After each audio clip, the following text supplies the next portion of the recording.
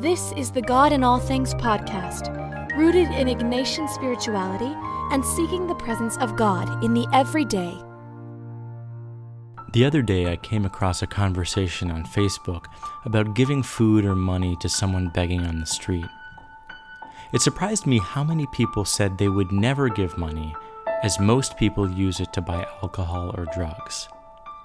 It seemed like a big assumption to say that most would use the money for destructive purposes. One commenter suggested most beggars were faking. Look at the person's shoes, they said, to determine whether the person asking for money was legit.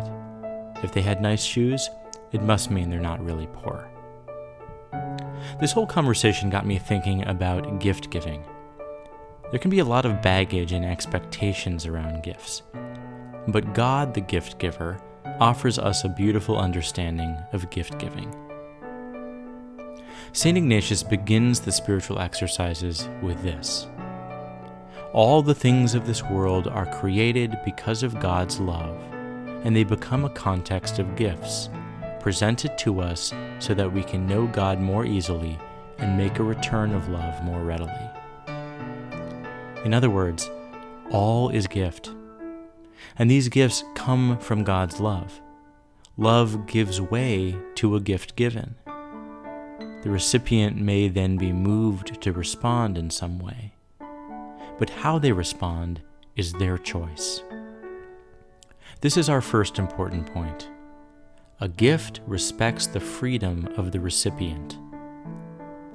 As God allows human beings the freedom to make choices or to accept God's love or reject it, a gift giver must have the freedom to let the recipient decide how to use the gift or respond to it. Anthony de Mello says the same about love. It is gratuitous and free. Those are our second and third points. An act of love expects nothing in return, and there is nothing coercive about it. What is gift giving but an act of love? Have you ever received a gift with strings attached? You're expected to return the favor somehow, or use the gift in a certain way, lest you offend the giver. A gift given with generosity should not involve guilt. I cannot tell you how many people I've met who are afraid to get rid of something they no longer have use for because it was a gift. And the gift giver would be disappointed if they disposed of it. So they bring it out each time the gift giver comes over just to show they're using it. When a gift is given, the giver ought to be free of it, not still clinging to it. When de Mello speaks about love being free and non-coercive, he means there is no manipulation. An act of love, like the giving of a gift, ought to leave both the giver and the receiver completely free. Too often gifts become a means to manipulate, whether it's to prove love, create guilt, or get something in return. Or gifts can feel more like an obligation rather than an act of love. Let me take this wisdom back to the conversation about giving money to a person on the street. I used to be concerned about a beggar using money to buy booze, so I would instead insist on buying them food.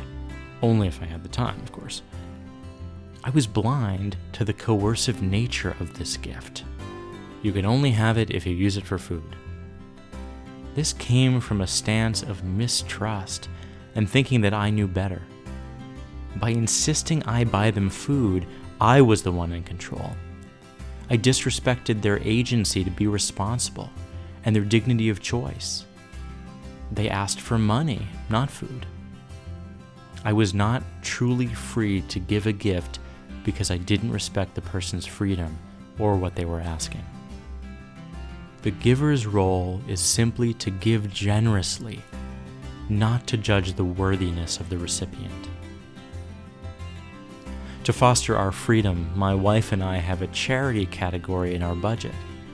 If someone approaches us and asks for money, we're not wondering if we can afford it in the moment.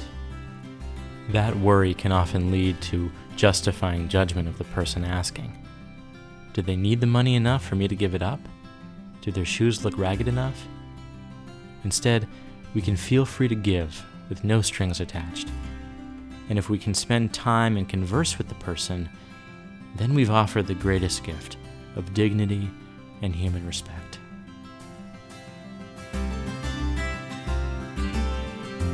For more, visit godinallthings.com.